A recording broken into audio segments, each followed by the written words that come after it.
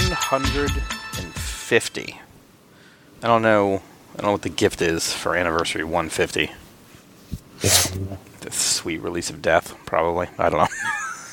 You would hope. Yeah, if you've been with someone for 150 years, I don't know. Eternal life through the blood of the living, something. No, I don't want that. Arcane ritual that tears a hole into another realm. I don't know. Oh, that might be all right. Who knows? Who knows what they have over there? Happy Father's Day out there to all the dads, for all the people acting as dads for their kids. My wife took me away for the weekend for Father's Day to a fancy pants resort. It's like a half an hour from here. And I got to see how the other half lives. And, yeah, it's crazy. Like, we don't do, the closest I've come to a resort, I guess, would be like a Disney hotel. Which admittedly can be expensive. So you'd think it's like a resort. No, that's just Disney. And yes, in fact, that soda is not complimentary. So we went to this place because my wife found a really good deal. And it's like, I'm just not used to, excuse me, I guess the level of service that apparently people who frequent these places are used to. Like, one of the things that, and just to give you an idea as to how much they upsell you on fucking everything. Every single thing that you got through this place, whether it was a meal or a service, had a mandatory 20% service charge added on top of it. Wow. So you're like, why? But anyway, so they charge, like, they have their own beach, right? But they charge you for the umbrella. They charge you for chairs. Oh, okay, yeah. But it was free with the room. So we go out there, and the guy's like, we've never done this before. And he's like, yeah, no problem. And then he's like, where do you want to sit? And I was like, what do you mean, where do I, like, there's fucking chairs everywhere. I don't just go and sit. And he's like, no, I'll take you to your chair. I'm like, why do you need to walk me to a chair? Like, it's pretty obvious which chairs are being used and which chairs are not being used, because the chairs that are being used have shit on them, just like if you were to go, I don't know, anywhere with chairs and people. Like, you can just tell. So I was like, I don't know. And he's kind of walked us around, and he's like, it's here good, it's here good. So we've picked some chairs, and like, here's good. And he starts like putting our towels out for us on the chair. And I'm just like, it was the weirdest thing, because I'm like, I'll do that. He's like, no, we do that. And I'm like, who can't put a towel on a chair? Like, it's not rocket science. It hooks into the top of the chair. You flip it out. Whatever. It's like John McClane getting in the front seat with Argyle. Yeah, exactly. Right. Or like, right, exactly. Like, all I kept wanting to say was to put everything on the Underhill tab. But so then, like, we swimming in the ocean. It was great. You would have been okay. It was very clear. You couldn't see anything. I mean, you could see everything. There was nothing. You didn't have to worry. There's no critters. Had a good time. Decided to sit back down. 11 a.m. The woman comes out asking for orders. And you would think, it's 11 a.m. She wants to know maybe some sort of brunch thing. Nope, straight alcohol. And these motherfuckers started getting alcohol at 11 in the morning like they were at a bachelor party, and they had time, like they were crunched for time. They were like only had, like, they rented a room at the strip club, and they only had it for an hour, so they needed to drink as much as humanly possible in that hour. And I'm like, y'all are out in the heat. It's 11 in the morning. Why, you want an extra shot of rum with that? Oh yeah. What? Why? Like, what are you doing? And everything, everywhere, it was just like, the right, guy next to me with his kids. Oh yeah, love, can I get a frozen margarita? I'm like, it's 90 degrees out. Like, what are you doing right now? And people, you get alcohol, like, fucking vodka this and rum that. And I'm just like, do rich people not get drunk? Like, is that a curse of people with money? Because fuck that. Like, so I was like, okay, y'all have a good time. So we bounced. and went and found the sketchiest Mexican restaurant in Sarasota you've ever seen in your life, and had the most amazing lunch ever. And I was like, that's how you do it. This is more my speed. Yeah. This is more my speed. My wife and I are driving down the street, and on this street there are no cars, which is a sign, maybe. Florida, oh my God. Not the best place to be. Pull into a parking lot that also had no cars, and went into what seemed like an empty restaurant. There was one table with people there. And it's a Mexican restaurant run by a Korean woman who was raised in Brazil. And she was a fucking trip. And her food was amazing. So I was like, yeah, this is kind of more my style. Yeah. But anyway, we had a really nice time. It's just really weird to it's just another world. It's just very weird to. I mean, like I said, we had a good time. Everybody was super nice. This one guy in the pool had these massive gold chains on, like he was actually taking them off, and letting little kids take pictures with them on. And I was like, why in the pool? What is he doing in the pool? Why is he wearing those in the pool? I had so many questions. One of the world champion Golden State Warriors was I guess, yeah, exactly. I don't know. His build, I mean, he did not have a basketball player's build. But I don't know. He had more of like a football player's build. But I was like, all right, sure, I guess. That's the time. The big gold bracelet on his wrist, big gold chains, pendants. One looked like a portrait of something. I don't know. Sure, exactly, at the pool. Why not? That's exactly what you wear at the pool. I wear a fucking ratty old t-shirt that I've had for like a decade. Anyway. So, we have a number of movies to get into. Let's see. Do you want to do the stuff that you? So yeah. One of the things we need to talk about is a Blu-ray review of The Cellar, which is a movie that Mitch and I have both watched together. And then, Mitch, you have a movie review of a movie that I did not see, and then the rest of the stuff we watched together. Yeah. So I'll get into the Blu-ray first for the nice people at RLJ Entertainment once again coming through for me with The Cellar, which we talked about on episode 146. If you didn't listen to that, I urge you to listen to that go listen to it because I'm not going to get too much into the movie. Just suffice it to say that Satan is into math or trapped by math. Lures people into his domain via some stairs that have equations on them for some reason. In Hebrew. Let's not forget the Hebrew. Yeah, that's right. And Alicia Cuthbert has to find her children who go missing into math hell. Mathland!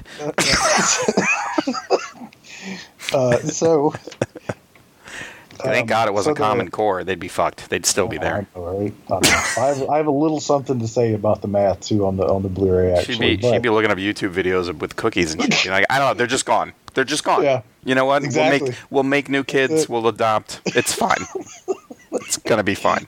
That would definitely be me. Yeah. It's like, it reminds me, real quick, did you ever listen to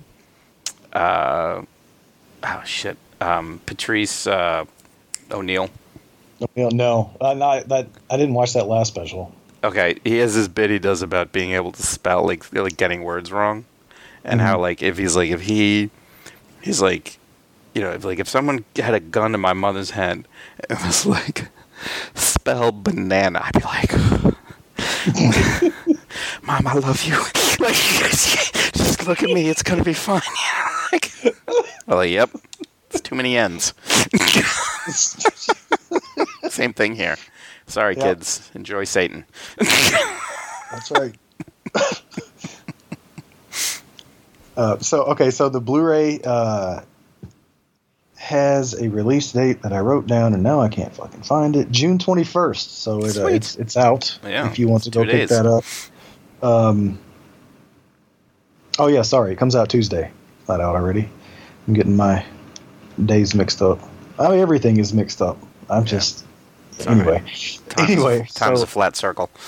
So it comes out Tuesday, and again, I say this every time, but just in case no one's ever listened to me talk about one of these things, if your only option's Walmart, they're only going to have the DVD. So if you want the blue, you're going to want to hit Amazon or Best Buy. Mm-hmm. This one, unlike Off Season, does have a few bonus features. Nice. None of them super long, except for the director commentary over the film, which I did not listen to. But it does have cast and crew interviews that were about 5 minutes or so, and they're okay. Mm-hmm. They basically just talk about kind of why they were drawn to the movie, but not so much anything else. I have a mortgage. It's like for the cast, I guess if it's just like a talking head thing and they're going to be sitting down for 10 minutes, sure. Mm-hmm. But crew, like why wouldn't the crew go into like more? I don't know. But anyway, it's just like read the script, wanted to do it, shot on location in Ireland, beautiful place, wanted to be there and stuff. I'm like, oh yeah, that's everybody's answer. I would have done it. Hell yeah, I'd be in a movie if it's shot in Ireland. Y'all want to put me in your movie?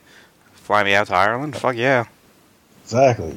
And then it had a very short a VFX before and after feature, which was cool, but was only 3 minutes long. And I'm like, fuck, because for as much as like people bitch about digital effects and stuff like that, I also kind of feel like we rarely get to see that in like bonus features and stuff, because I guess they kind of don't want to pull the curtain back too much on, for whatever reason, on that part. But if it's like a practical effect, man, they show you the tubes, they show you all of it. Yeah, exactly. They're like proud of it and shit. But like for digital, for some reason, and I'm not as big a fan, but I'm as fascinated with artists who can do that shit, right? Exactly. Yeah, I mean, there's still a craft involved with it. Right.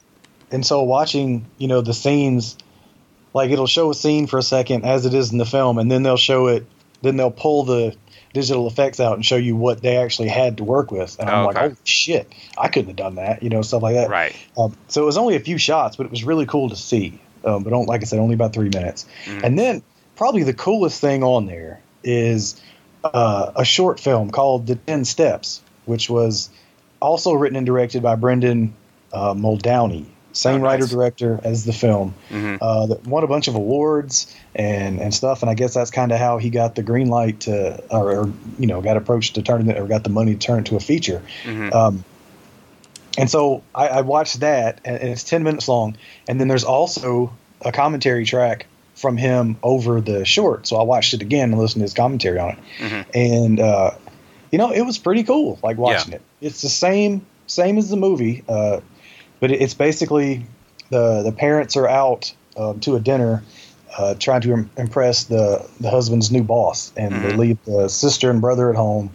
The sister's watching the little brother. He's being a dick, won't listen, won't go to bed. Mm-hmm. And then anyway, call the parents. Parents are like, tell him to go to bed. He goes to bed. And then she's sitting there watching TV. Lights go out. And she's like, oh, shit. So she calls him back. And he's like, the dad gets on the phone. He's like, you're going to have to go into the cellar. Right.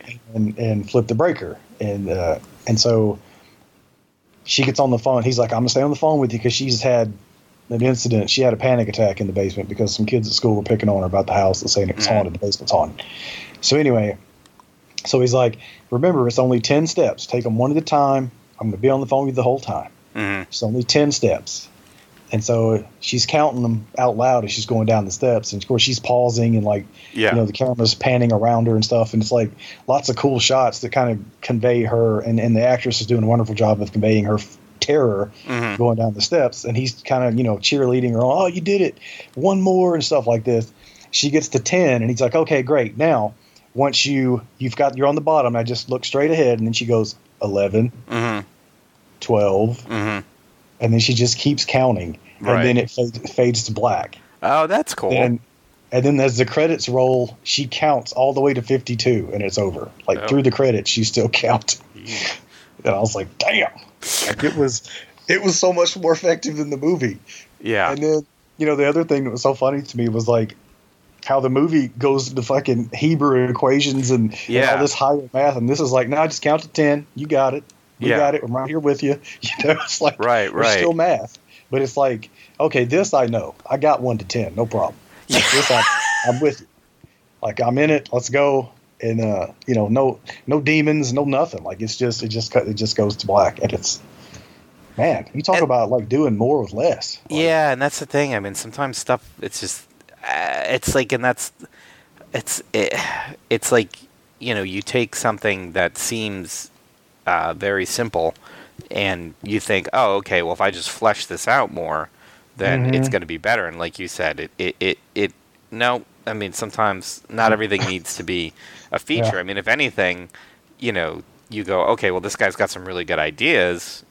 Maybe see if he has any other, I'm sure he has other ideas, but other things that he could, turn into a feature, not necessarily expanding on that. Because I agree with you. Like that short story sounds more like almost like a Stephen King thing, right? Like you can kind of picture how, like in the book, like how they'd kind of get into, how scared she was when she had the panic attack and all that stuff, and like the tension in the family and all that thing, and how she would hear things and stuff, and like it would end with her, kind of continuing to count, and then like maybe them like rushing home, and she's still on the phone and still counting, and they get home and she's gone, right? And that's just kind of how it ends, right? Like you could kind of see that because it's such an effective concept, but it's effective because of the simplicity of it. It's like you then need to try to flesh that out. You're starting to add things that just kind of muddy the waters, and interesting. Yeah. Cool. Well, sounds like a more definitely more to interact with than the off-season release. For sure, yeah, because it had literally nothing. Okay, and then just one more real quick. My other thing was a movie called Scare Zone. It's just a super indie thing, and it's the only reason why I get these emails, a lot, and we used to respond to every one of them, and we kind of stopped because we were getting a lot of stuff, and it wasn't necessarily stuff we even wasn't good or didn't want to watch, whatever the case. But but I like my indie stuff, I think a little more than most, and so I kind of fell for this one, and I just couldn't help myself when I read the synopsis. This movie's called Scare Zone. It had its VOD worldwide debut on June the 3rd, so it's out there if you want to watch it. It's directed by John Binkowski, who I thought was his last name was a great mashup of your online handle and last name. So that's why I texted you and asked if you were making independent horror in your spare time. Yeah, that's me. Under a pseudonym, but no. But yeah, so basically this is we've seen these movies before where it's like a haunted attraction. It's a big haunted attraction, and it's getting ready to open up for the season, and it's all these kids are coming in and they're going through it on their first night of work, and then shit starts to happen. There's an accident, and they're like, well, we got to open anyway, and this and that, or somebody goes missing, and this and that, and then they finally it culminates and they find out what's going on and whatever. So the kind of the thing for this movie, and the kind of thing that I was most interested in, was this was shot over a 3-week period in Orlando. Oh shit. In an actual maze that was built for Halloween Horror Nights that year. Oh wow, okay. But that wasn't set to open until November, and so the John Binkowski was like, well, shit. Yeah. This is going to just sit here unused for 3 weeks. Now's my shot. Yeah. And so got to play around in the maze and on the lots there in Orlando, and shot cool. Shot his movie in a real haunted maze, and I was like, that's cool. And in an interview, he was talking about that, and then I was reading this after, and he also said, I saw my opportunity, and I was like, and then the script kind of wrote itself, and I was like, but did it though? Because therein lies the one problem with the movie. It's like it's got a 30-minute episode of a Halloween episode of a sitcom's worth of content that's stretched out into 80 minutes. Yeah, and it's like I was telling you, I was talking about it while we were playing Destiny. I just everything about it just screamed like television show to me. Yeah. Like it just looked, it had that look, it had that feel. You know, the characters, they cursed, but that was about, otherwise, like they were straight out of like, you know, a TV show. Right. But that being said, you know, production value's there, and for it to be such an indie thing, you know, if it comes across looking like a TV show, then I think that's probably a W. Like it's, right. You know, it wasn't bad. You know, the sets were obviously amazing because it was an actual somebody else made them. Yeah, they were made for the movie. Yeah. Right. But I mean, like, they weren't like, you know, it wasn't one of those things where you could tell these people weren't actors. Like everybody like gave it their all, you know. Yeah. And I actually enjoyed it a good bit for what it was. You know, it was intentionally funny at times. It was unintentionally funny at times. Right. It was just one of those things where it's like the same thing kept happening. The same thing. It's like we're supposed to open, got a line outside, and people are wanting in. Well, so-and-so didn't show up.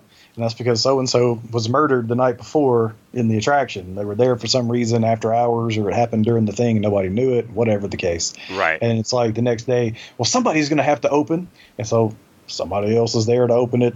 Then somebody else goes missing the next day. And it's like, somebody's got to open. Right. I knew they were going to, you know, whatever. So it was kind of like that. But, gotcha. But, you know, some interesting kills. And like I said, just cool to watch people have fun in one of those attractions when it's not, you know, open to the public, I guess. Yeah, yeah. Okay. So that's Scare Zone. It's out there. Go watch it. Don't watch it. Yeah, whatever. If any of that sounds appealing to you, just don't come at me, okay? I'm telling you, it's not. Be there or miss it. Yeah, I mean. Okay. Well, we also have a new upcoming film to talk about. We've talked about Seth Breedlove's movies a number of times on the show. For example, the Mark of the Bell Witch, Skinwalker, Howls of the Rougarou. I'm trying to remember what else we did. Oh, the Bigfoot, On the Trail of Bigfoot. Yeah. So he has a new film coming out on July 5th. It hits video on demand. And this one is called American Werewolves.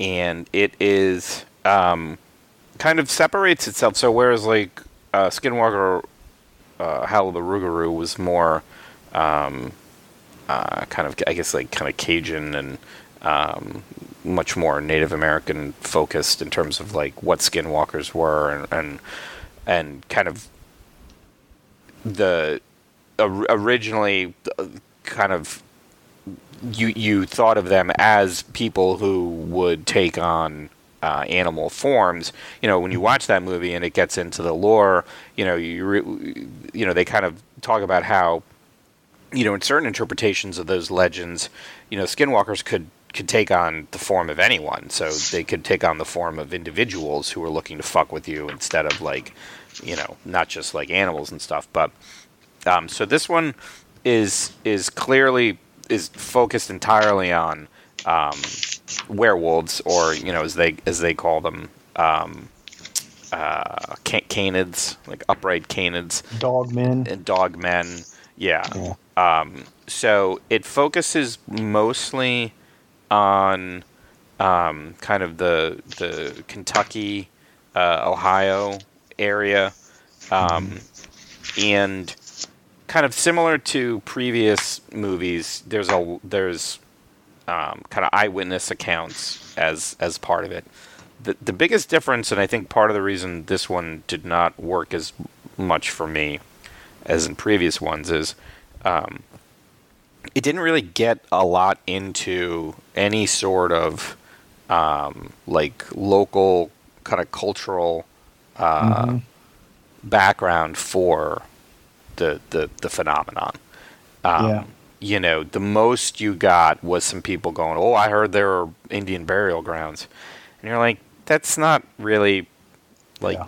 I mean, I don't think anyone has ever thought, "Oh, you know."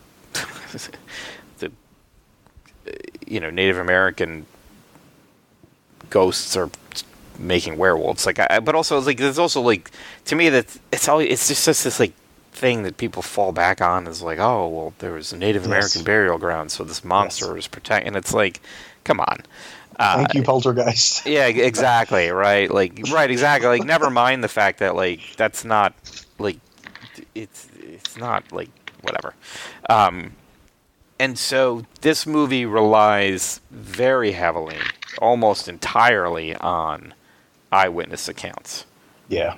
And part of the problem is that some of these eyewitness accounts go on for a very long time. Yes. At one point, I was watching it, and I just zoned out. And I came back, and I was like, is he still talking? Like, are they still talking about the same encounter? And it wasn't like, this guy wrapped up his story, then told a story about how somebody else he knew had a similar encounter. It was just like the same, and then that happened. Then there was another guy at the end who had the same type of thing, and it's like, and his had Bigfoot in it as well. Yeah. Which I was like, how so then immediately I searched werewolf versus Bigfoot, because there was like some thinking that, like, north of this one area is where the Bigfoots live, and south of it was where the werewolves live. And I'm like, okay, you can't tell me that's not a movie, right? Yeah. Like tribes of Sasquatches and tribes of werewolves are constantly butting up against the natural borders of their respective kingdoms. How is that not a thing? And then a werewolf falls in love with a Bigfoot, and they have an illicit affair that threatens to tear the fragile alliance of their peoples apart. Like, this shit writes itself. It sure does. Yeah, it's a comic called Saga. That's the exact same thing. Exactly. Right. Exactly. Yeah. Right. Yeah. And so I'm like, and the problem is, I think that the good, what I've always said about his Seth Breedlove's movies is that he's not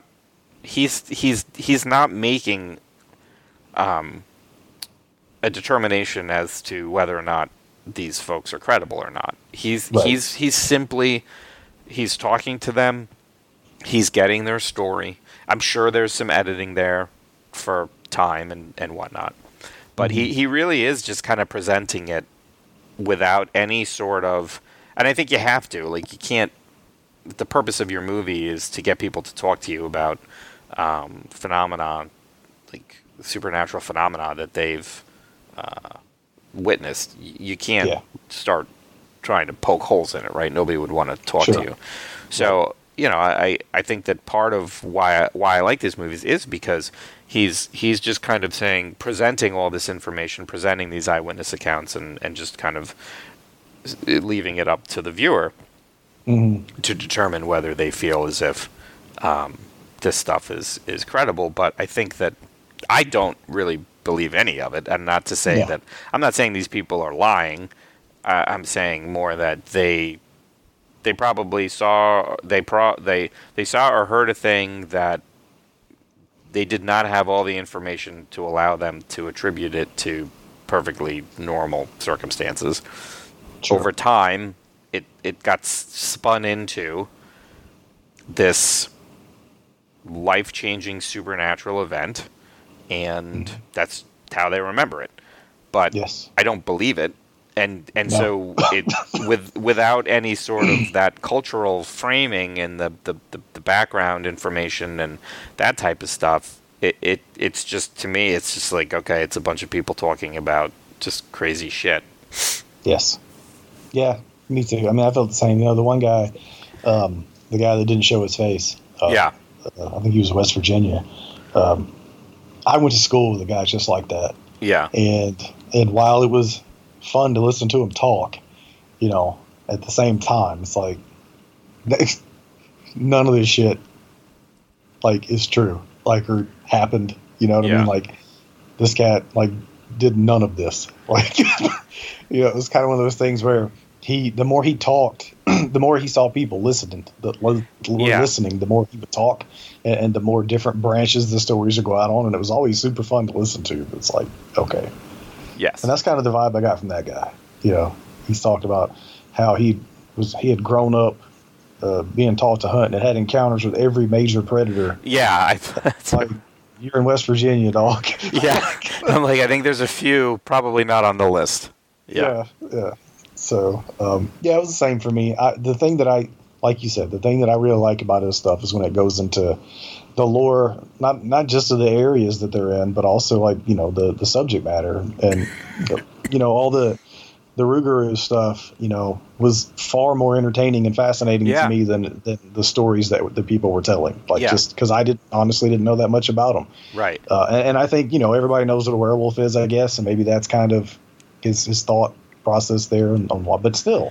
Yeah, but that's the thing though. When you say, it's interesting that you say that, because I would think so too. But then yet one of the guys who had an encounter, he said that it didn't occur to him that it was a werewolf because his entire understanding of werewolves came from Lon Chaney, and you're like, right. Okay, like. Yeah, I know. All right. I think he meant like he thought that's what werewolves were supposed to look like. Yeah, he did, and he said he's like, with the face, the kind of flat face, the flat face, and I'm like, and tattered clothing. He was looking for clothes. Yeah. Like, if that's all you think is a werewolf, man, stay the fuck away from me on the weekend, because I dress like a fucking hobo and I don't shave. You might think I was a werewolf if you come up in here. Right.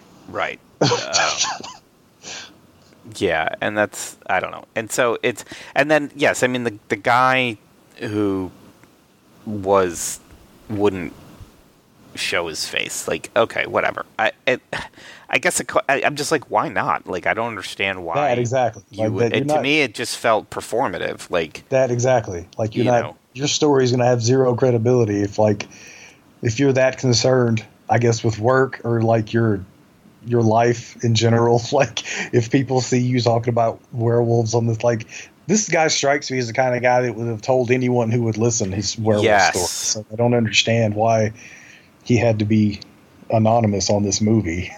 Right. Exactly. Yes. Like everyone in the local bar has heard the story a million times. Yes. And then he's just like, well, I can't show just like the one cop who he's like, I mean, their whole thing where he was like, I'm not, I didn't tell my story while I was, on the police force because the cops would make fun of me.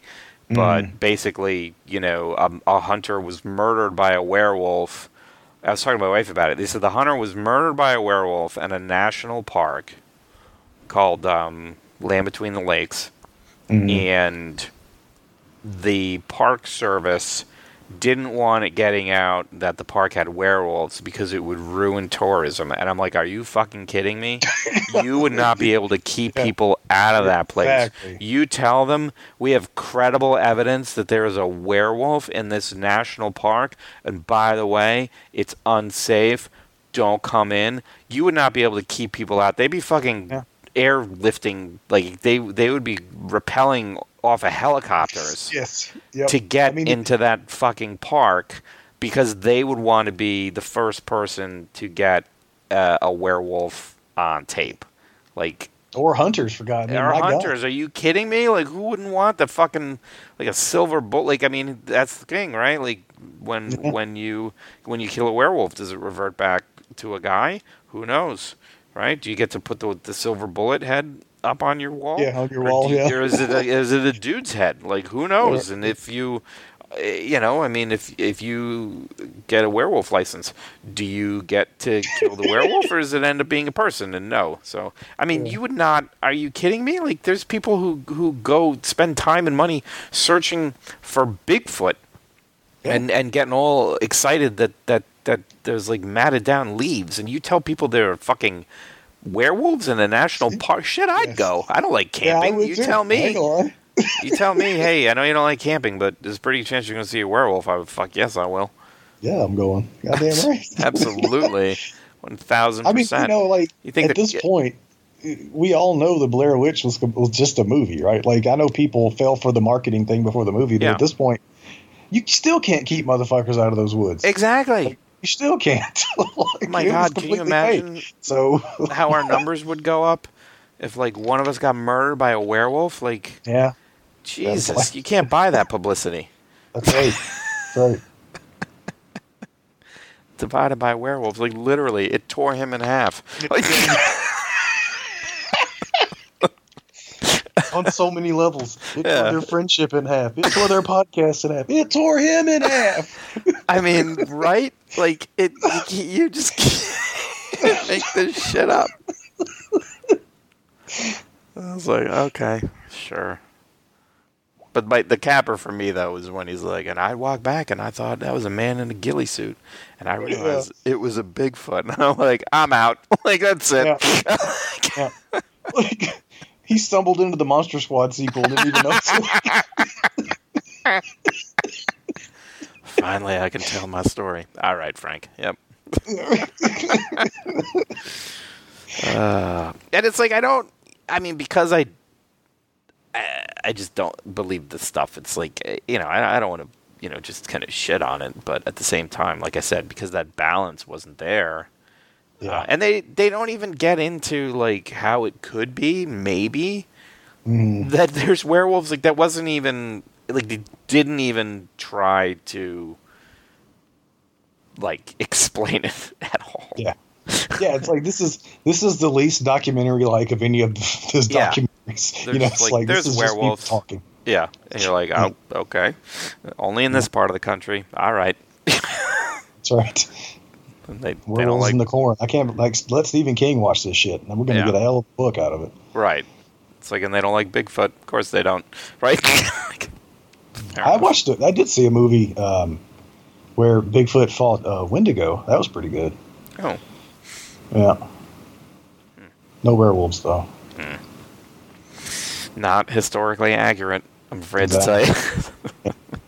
Just based on true events.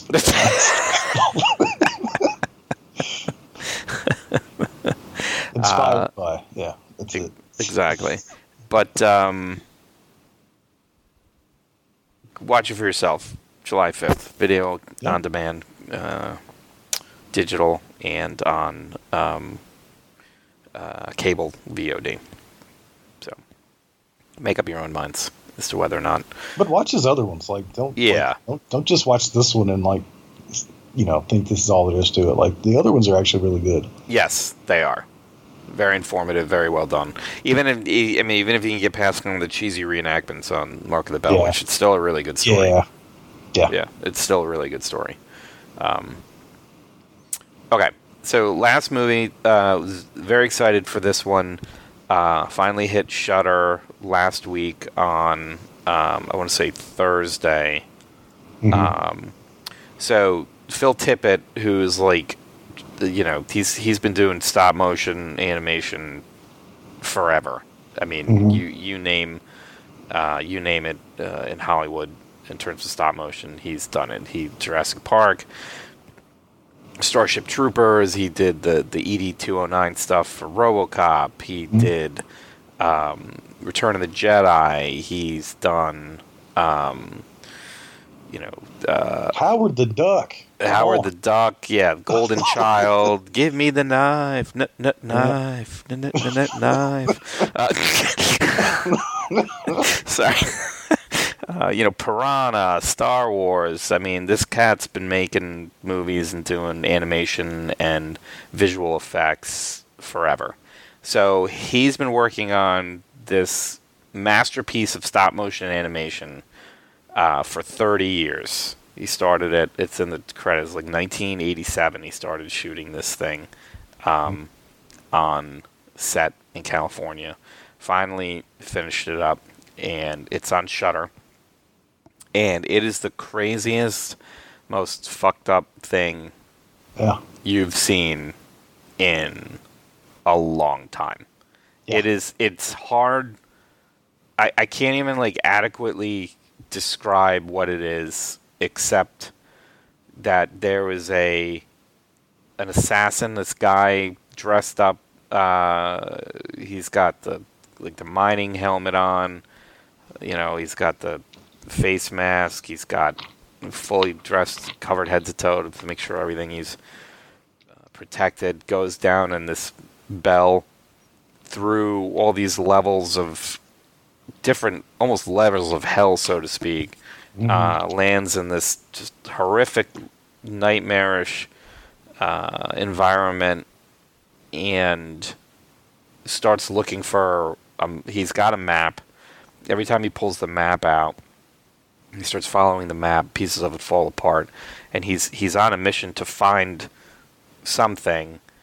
And then all like there's all these people made out of like filth and hair that just get pressed in these molds, and they work down in this level. There's giants who are being electrocuted and shitting, and it's getting collected and put in the mouth of this giant mechanical creature who uses it to create these creatures, and they're just getting killed left and right.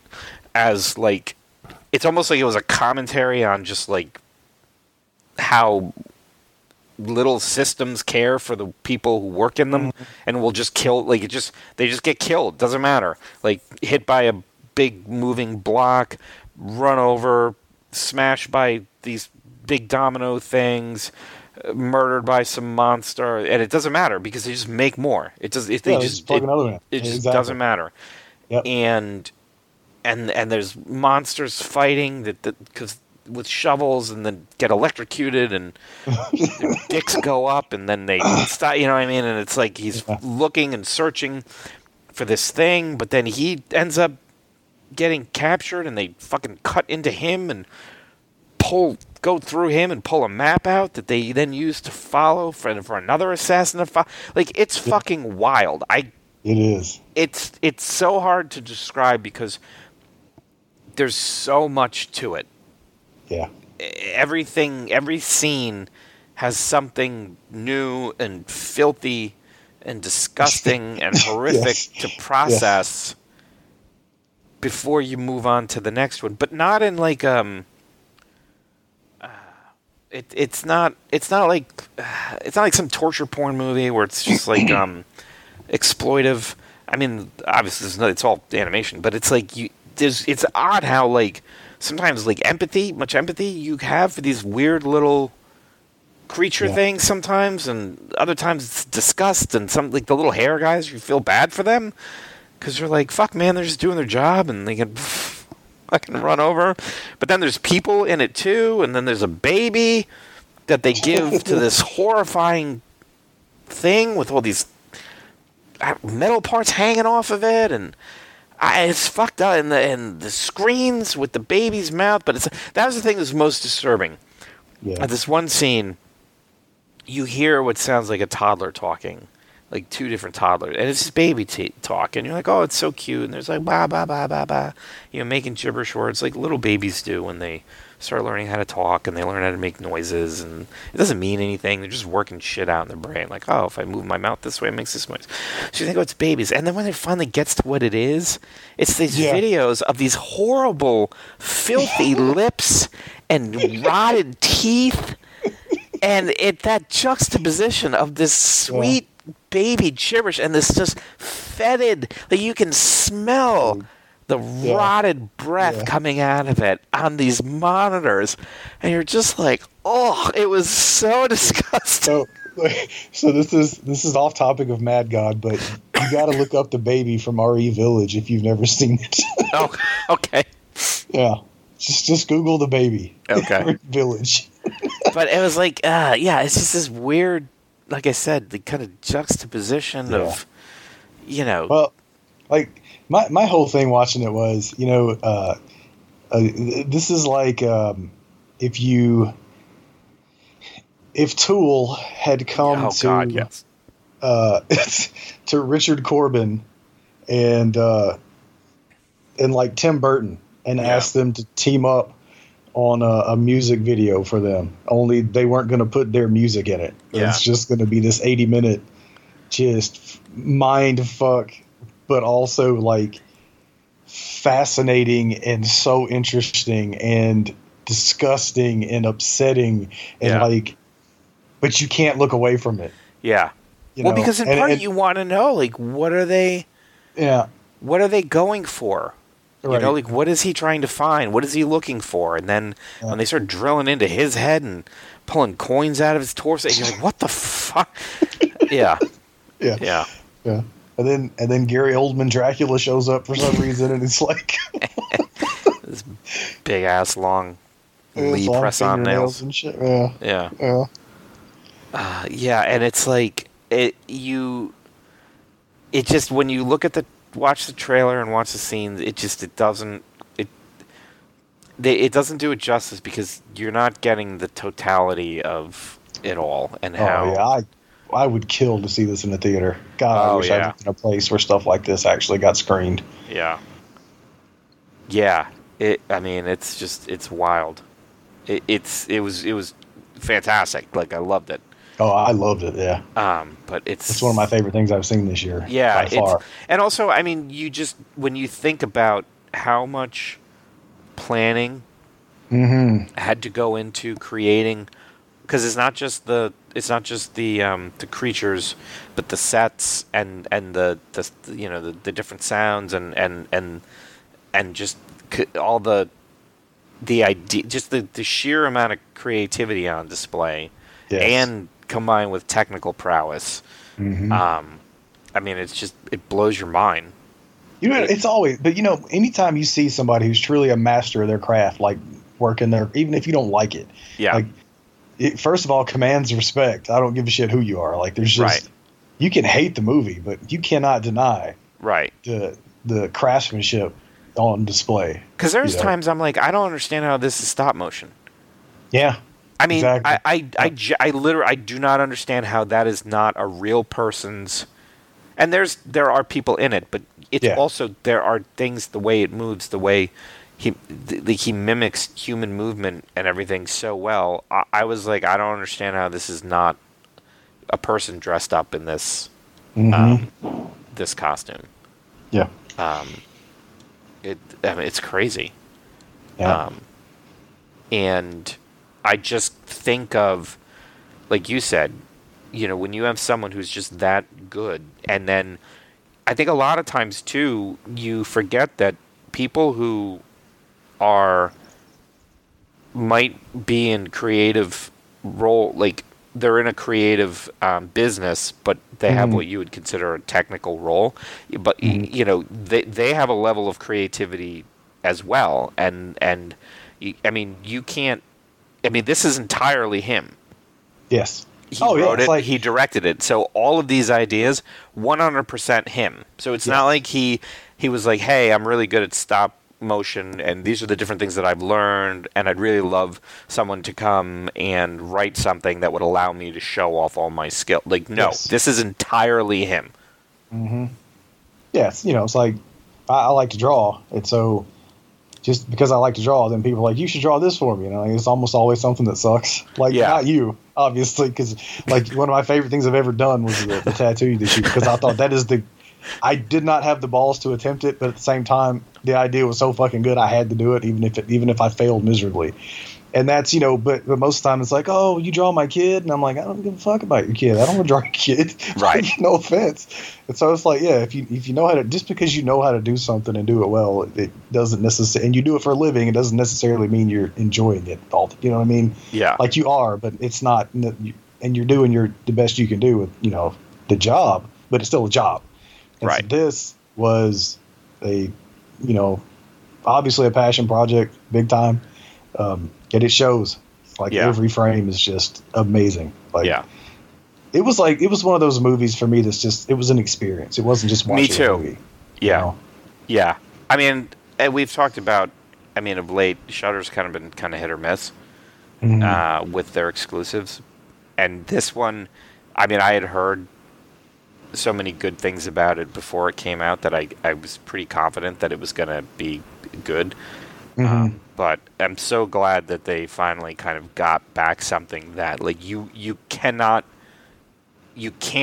find anything like this anywhere else. No, and you won't. And you absolutely won't. And you would never, like, they would never be, like, you're not going to, I can't think of another streaming service that would even touch it. No, I can't either. So it's nice to see, kind of an exclusive fit the platform so well. Because, I watch a lot. A lot of the movies we watch sometimes, it's like, you could say, I could see that going to being on Hulu or Amazon Prime or something like that. It's just, not to say that it's not great that Shudder didn't get it, but it's not like you couldn't see it somewhere else. I cannot imagine this being anywhere else. No, not at all. Imagine just pitching that to. God, oh no. They're like, are they shitting? Oh yeah. Is there a lot of shit in this movie? Oh my god, like buckets. Yeah. Buckets and shovels. Yeah. So definitely, like I can't wait to watch it again, because I know it's like it demands multiple viewings because there's so much. Yes. You just can't. I mean, there's no way you would be able to get all of it with one viewing, no. Unless that viewing lasted like 6 hours, and you're just like, let me go back, let me watch again, let me go back. But it's a highly, highly recommended. Definitely will end up on my list for one of the best things I've seen this year too. Oh yeah, for sure. Yep. Okay, so that's it on the movie side. I did finally finish Sniper Elite 5, and although, as we talked about before, if you ever want to do the co-op thing, I'm more than happy to jump back in. I mean, as far as like Sniper Elite games go, I feel like it was kind of in the middle. I mean, obviously, the shooting is still dead on. I feel like on medium on this game, like if you decide to, like if shit goes sideways and you just don't have the patience to reload, but you can just find a crate to hide behind for the most part. Like if you were aware enough as you were creeping around to know where all of the routes to your position are, and you kind of position yourself in a way that you cut most of them off, you can, like you and your, because you get a pistol, submachine gun, sniper rifle, you and your submachine gun can pretty much handle all comers. I mean, and so I feel like in previous games, if you got found, you're really your only course of action. Like once it went to combat, just reload. And your best course of action was to reposition so that they were going, like if somebody heard a shot and was able to figure out where you were, you really, the best thing to do to survive would be to go somewhere else. Let them keep searching where they thought you were, and you just position yourself away from it all. Whereas here, it's like, as long as you can kind of close off some of those angles of attack on you, you can just like pull out your submachine gun and just like kill everybody as they come up. And so you really becomes the player choosing to enforce sets of rules, either by upping the difficulty or, going, oh, well, that's not how I wanted that situation to go. Even though it doesn't really matter. Like, right. It's all, if you cause a ruckus on one part of the map, it's not like the entire place knows you're there, so the whole thing is fucked.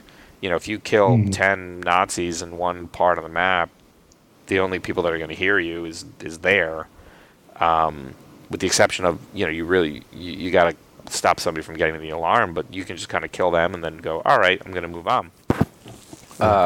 And similarly, the AI is totally, like, whack.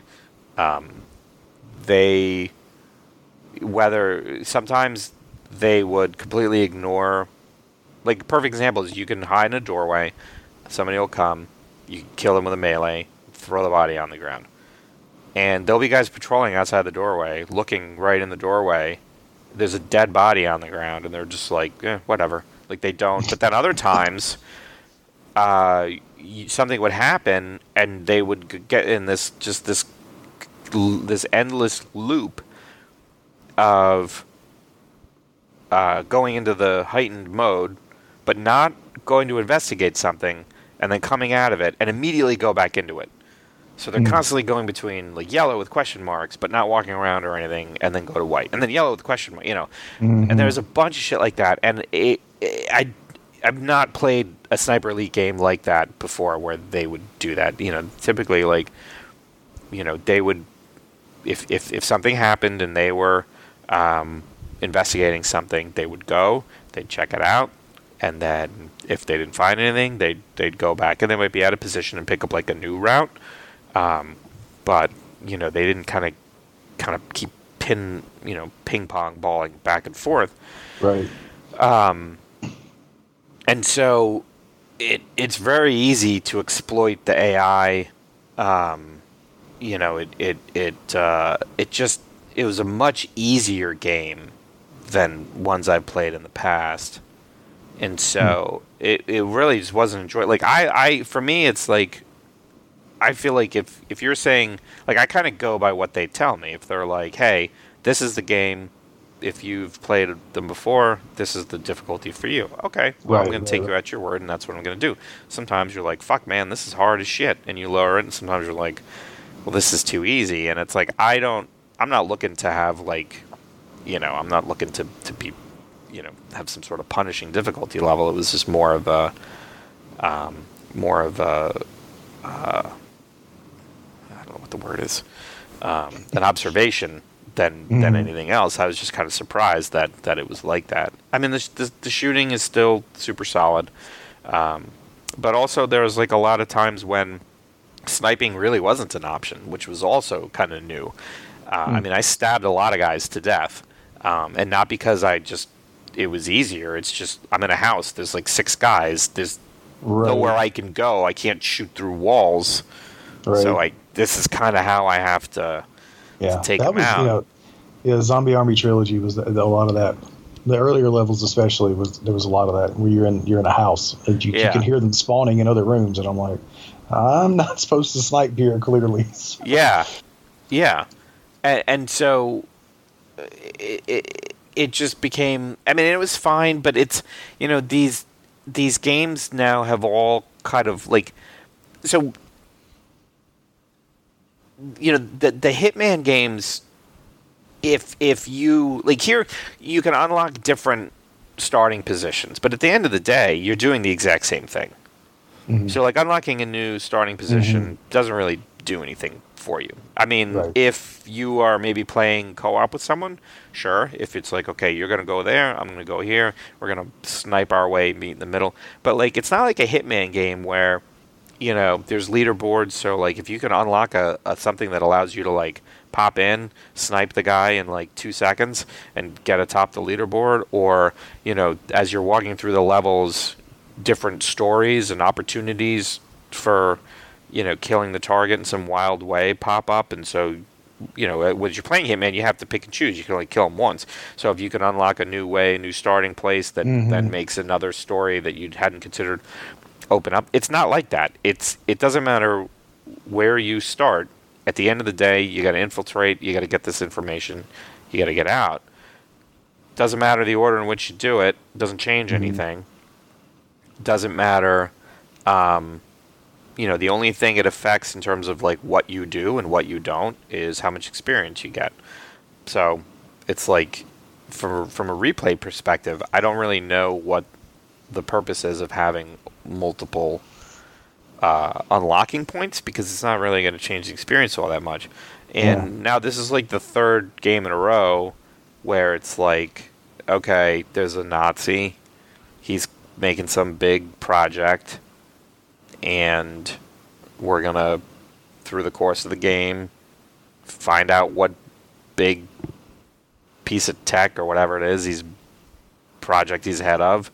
We're gonna dismantle the project, and then we're gonna kill him.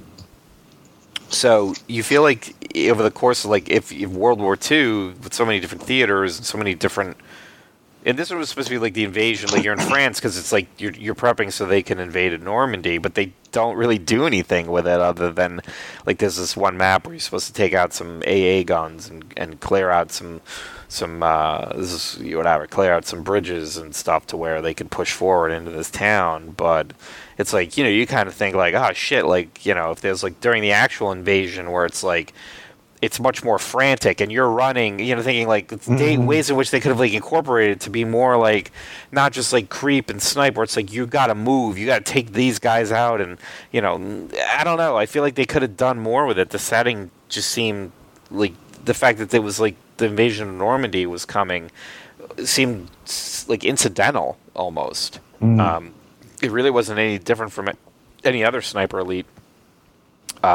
story where you're just kind of working to destroy this project and then kill a high-ranking Nazi at the end of it. And so you kind of are like, I feel like the bugs and stuff were because of trying to be out. Like, I don't know if like kind of a Game Pass put more pressure on it, where they're like they had to come out sooner and they just didn't have the time for that extra polish. But I feel like they've kind of reached the end of what logically the stories, unless they're just going to keep doing the same thing. Like, I love Fairburn, I think he's great, but I feel like the next game they need to do something different, shake things up. Like, I don't know, even if it's like he gets captured and the whole game is him starting with nothing and escaping and having to get out of, and slowly over the course of levels getting better weapons to where he's, you know what I mean? He's not just trying to get his way out, but take guys down with him as he goes out or something, or just make it a like a Russian sniper and make it part of like the, not that playing as a Russian would be, probably something folks would want to spend a lot of money on right now. But if you look at like, the St. Petersburg in World War II, like an enemy at the gates type of thing, or right, or even Call of Duty. Eventually, they had to leave World War II, whether they wanted to or not, right? Yeah. You don't have to go into fucking space. I understand why they want to keep World War II, because at the end of the day, Nazis, despite what members of a certain political party today might feel, Nazis are still a reliable villain, right? Sure. There's no, you don't have to worry about any sort of, you are perfectly okay with saying, I'm going to splatter that Nazi's brains all over the sidewalk, and people will be like, more power to you. Yeah, that's true. Where some of the criticisms of like Call of Duty was, kind of the setting and the enemies and stuff like that. So I just feel like there's got to be something that they're changing to mix it up, because I felt like I played this game before. And there may have been some differences, between it and the last one, but if there were, I couldn't tell you what they were. So other than just having somebody invade your game, which that happened once, they killed me and I immediately turned it off. Because I was like, the way I play, and I'm very methodical in how I tag guys and kill guys and go back, and I don't need somebody invading my game. And the nice thing is you can still continue to do all that while someone's invaded your game, and if they kill you, you just go back to your last save, even if like your last save was like the second before they killed you. So it's not like you lose progress. It's more than anything, it's just kind of a distraction. It's like I'm trying to do stuff, and then guys are showing up, and I don't care enough to decide like, oh, I'm gonna kill them. Whatever. You're good doing your thing. You want to kill me? Great. That's sort of that was the same way in Watch Dogs. Was that for me? I finally just turned that shit off too. Yeah. Wasn't it Watch Dogs? I think it was Watch Dogs. Yeah, Watch Dogs. Yeah, it was. Yeah, Watch Dogs is hilarious. One of the funniest things I remember playing Watch Dogs is because Watch Dogs, you're supposed to try to mill around like an NPC. Yeah. And that's how you would do it. I was playing Watch Dogs. I was like walking down the road, and this guy comes tearing in on this motorcycle. And like crashes and goes over the handlebars into this pile of boxes. And I'm just standing there. And then he gets up and immediately runs away. Didn't even try to kill me.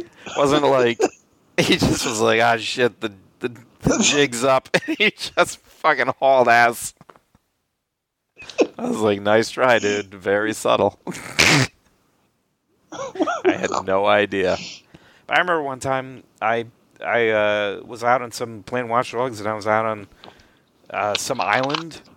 There's like an island you could go to for like collectibles, because Chicago, tons of islands. Yeah, well, your base was on an island at one point, right? Yeah. Or something like that. And I'm like looking out and I see this fucking speedboat coming to the island.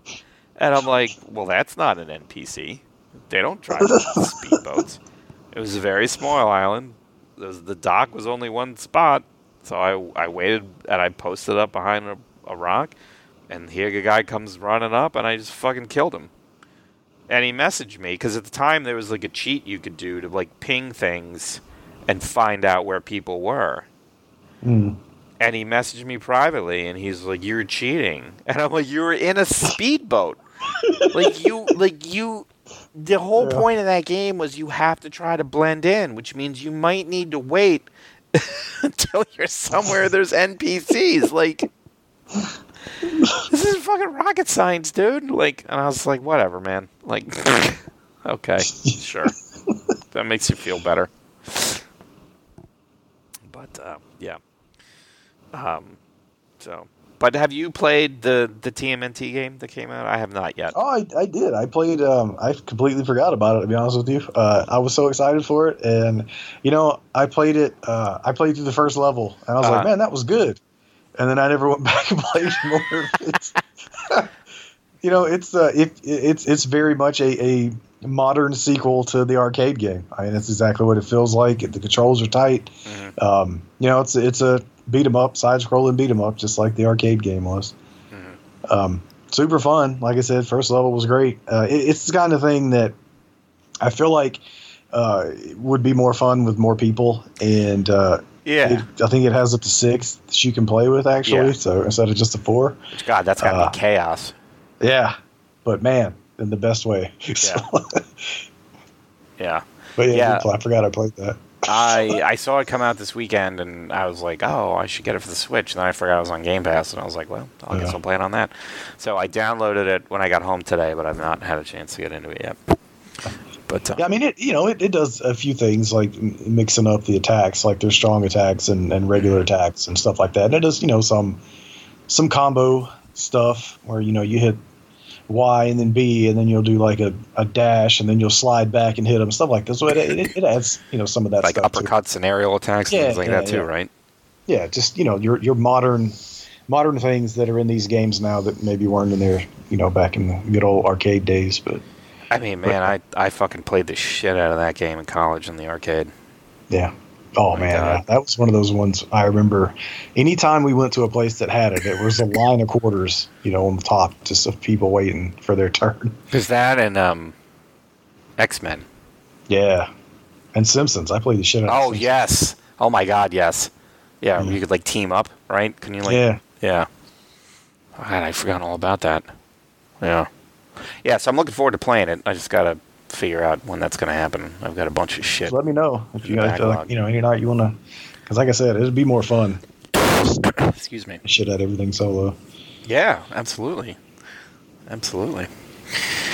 All right. Well, I know that we got a bunch of movies we want to talk about, and then what's The Black Phone? That comes out this weekend. Yeah. So. Didn't realize that was based on a Joe Hill thing. I'm more interested in knowing that. No, I didn't either.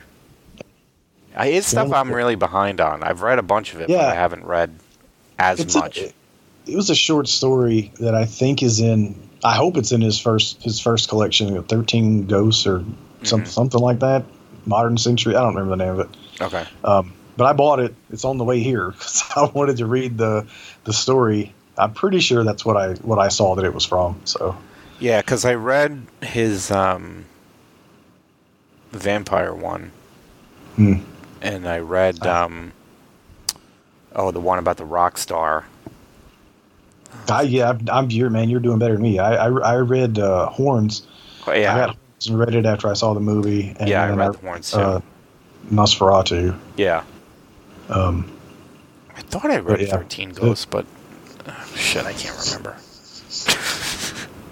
I thought I had read all Stephen King books today, and then somebody I saw on Twitter mentioned the Revival, and I was like, what is that? Oh, I just finished Revival, dude. Oh, is it good? I was going to ask you if you'd read it.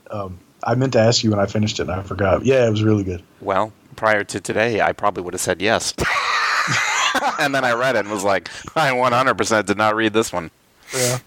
Yeah, it was great. Man, the ending. Yeah, I heard it's quite the it's the feel-good hit of the summer. Yeah, it's a gnarly ending. Yeah. Okay, I'll have to add that to the list. Yeah, because I just read Billy Summers. Oh yeah, nice. That was good. That was nothing supernatural to it at all. Not at all, but still good. And then I just started reading Chuck Wendig's The Book of Accidents, and I'm like, oh man, that shit fucking had me from like the second page. Nice. That dude's stuff is tight. I'm halfway through The Stand. I've never read The Stand before. Oh, so really? Oh, man, I love that book. Oh, I love that book to death. It's good. Yeah. Yeah. I used to, when I would, I used to walk to school in high school, and I would see this guy every day. Because I would walk down this one road and meet my friend on the corner, and we would walk to school together. And it was like right across the street from where the bus would pick people up. And there was this guy, I'd see him every day, and I was like, that's Stuart. Like, in my head, he was Stuart. Yeah. He just looked like exactly like I thought Stuart would look like. I remember that guy's face to this day. I remember what he looks like. I couldn't tell you what, like, any of my teachers looked like, or whatever, but, like, I remember that guy's face, because I was reading The Stand, and that's a big fucking book, so you spend a lot of time with Stuart. Yes. Yeah. So, awesome. Yeah, all right. So, Revival. I'll have to check that one out. Cool. All right. Well, that's been episode 150 for us. Thanks so much for hanging out and listening to us ramble on about werewolves and Stephen King stories. We look forward to spending some more time with us in the next couple weeks to talk about whatever it is we decide to get into. So from myself and Mitch, thank you so much for hanging out, and we look forward to spending some time with you in the next 2 weeks. So for Mitch and I, good night and